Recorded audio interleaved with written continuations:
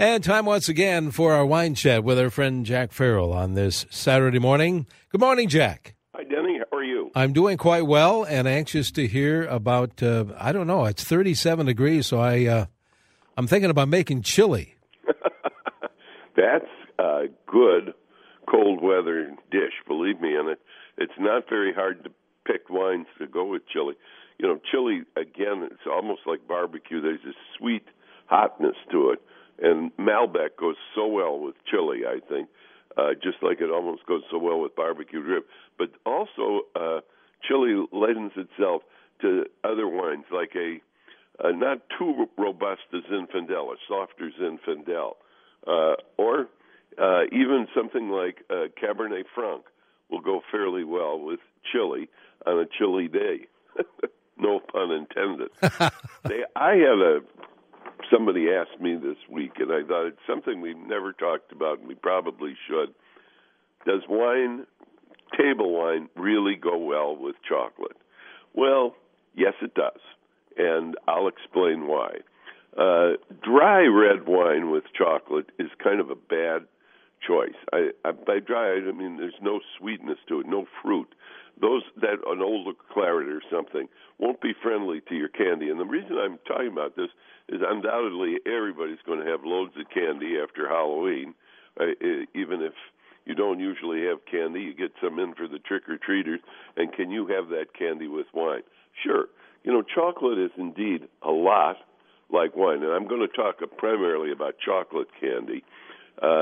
Chocolate by its nature is bitter. So is wine. There's lots and lots of tannin in chocolate. There's lots and lots of tannin in wine. There's more tannin in chocolate than there is in tea.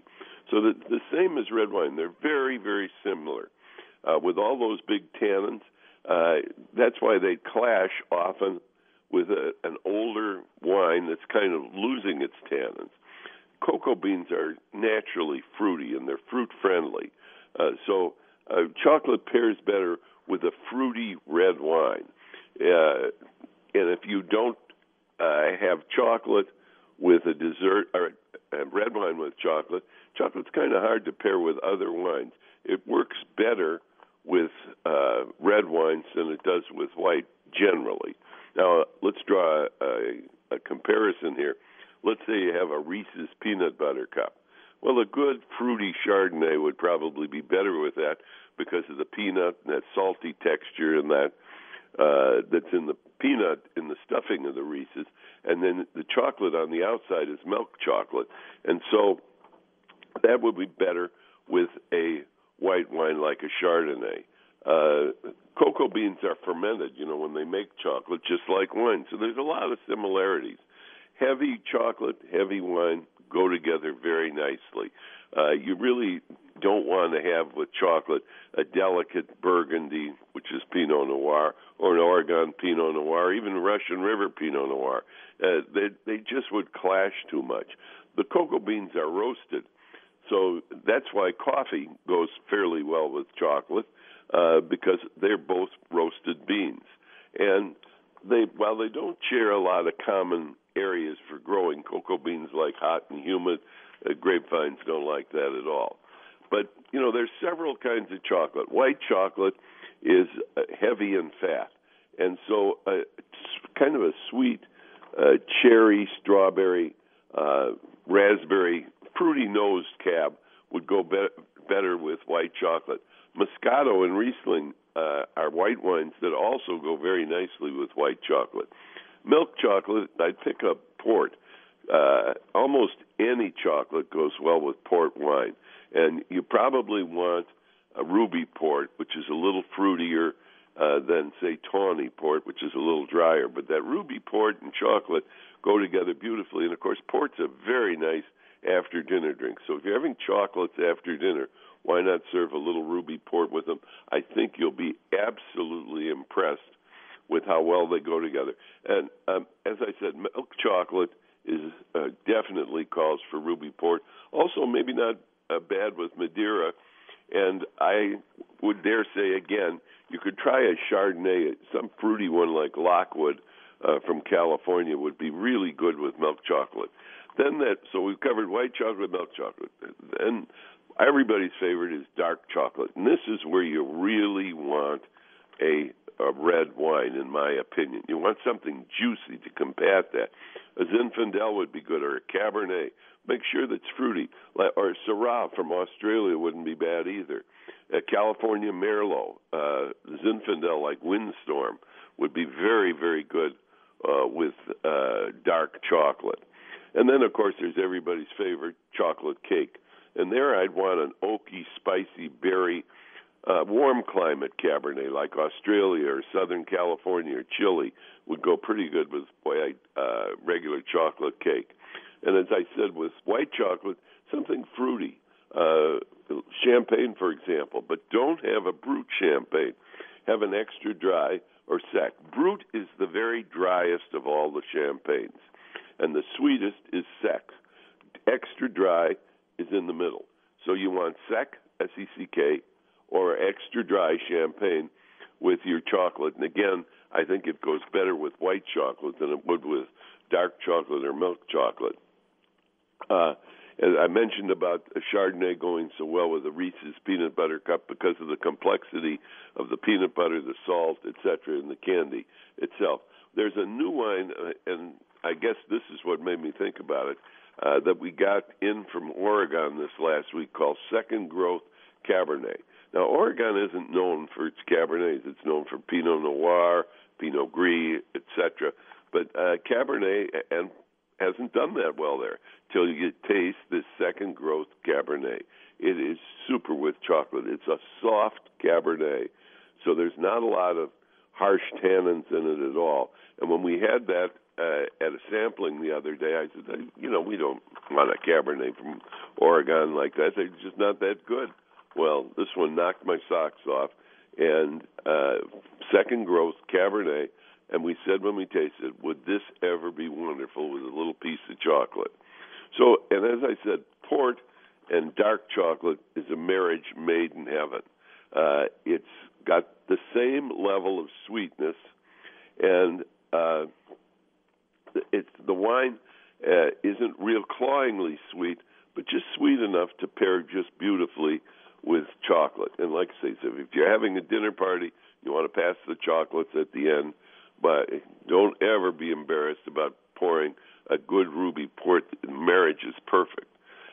Big Zins actually call for a dark chocolate, but again, you want the Zin to have lots and lots of fruit. And even those high alcoholic Zins go very well with dark chocolate. Don't forget, chocolate's made to melt at your body temperature. So it'll allow that chocolate to melt in your mouth. Don't chew it, and you'll taste it. It opens your taste buds, etc. And then as it's melting, have a little sip of red wine, and believe me, God's in heaven and all is right with the world. It's an absolutely great pairing. Now, while we're on the subject of Halloween, I'm going to caution all of our listeners to kind of avoid those catchy Halloween labels on wine. The spooktacular wines, as I like to call them, they're usually not very good. They're sold with gimmicky labels, a catchy name like Frankenstein Red or Spider Poison Rosé or The Walking Dead or Vampire Cab, Pumpkin Spice Zinfandel, etc., etc. I'd be very, very leery of those kind of wines. They're gimmicky. They're made to be sold for the holidays. If you want to give it to somebody as a joke or something, that's great. But to have them with a nice holiday dinner, I'm telling you, your pumpkin pie is not going to go very well with pumpkin smash Zinfandel. Believe me. I love it. See, I was thinking about you, and I've talked, as you mentioned this morning, about Malbec with barbecue.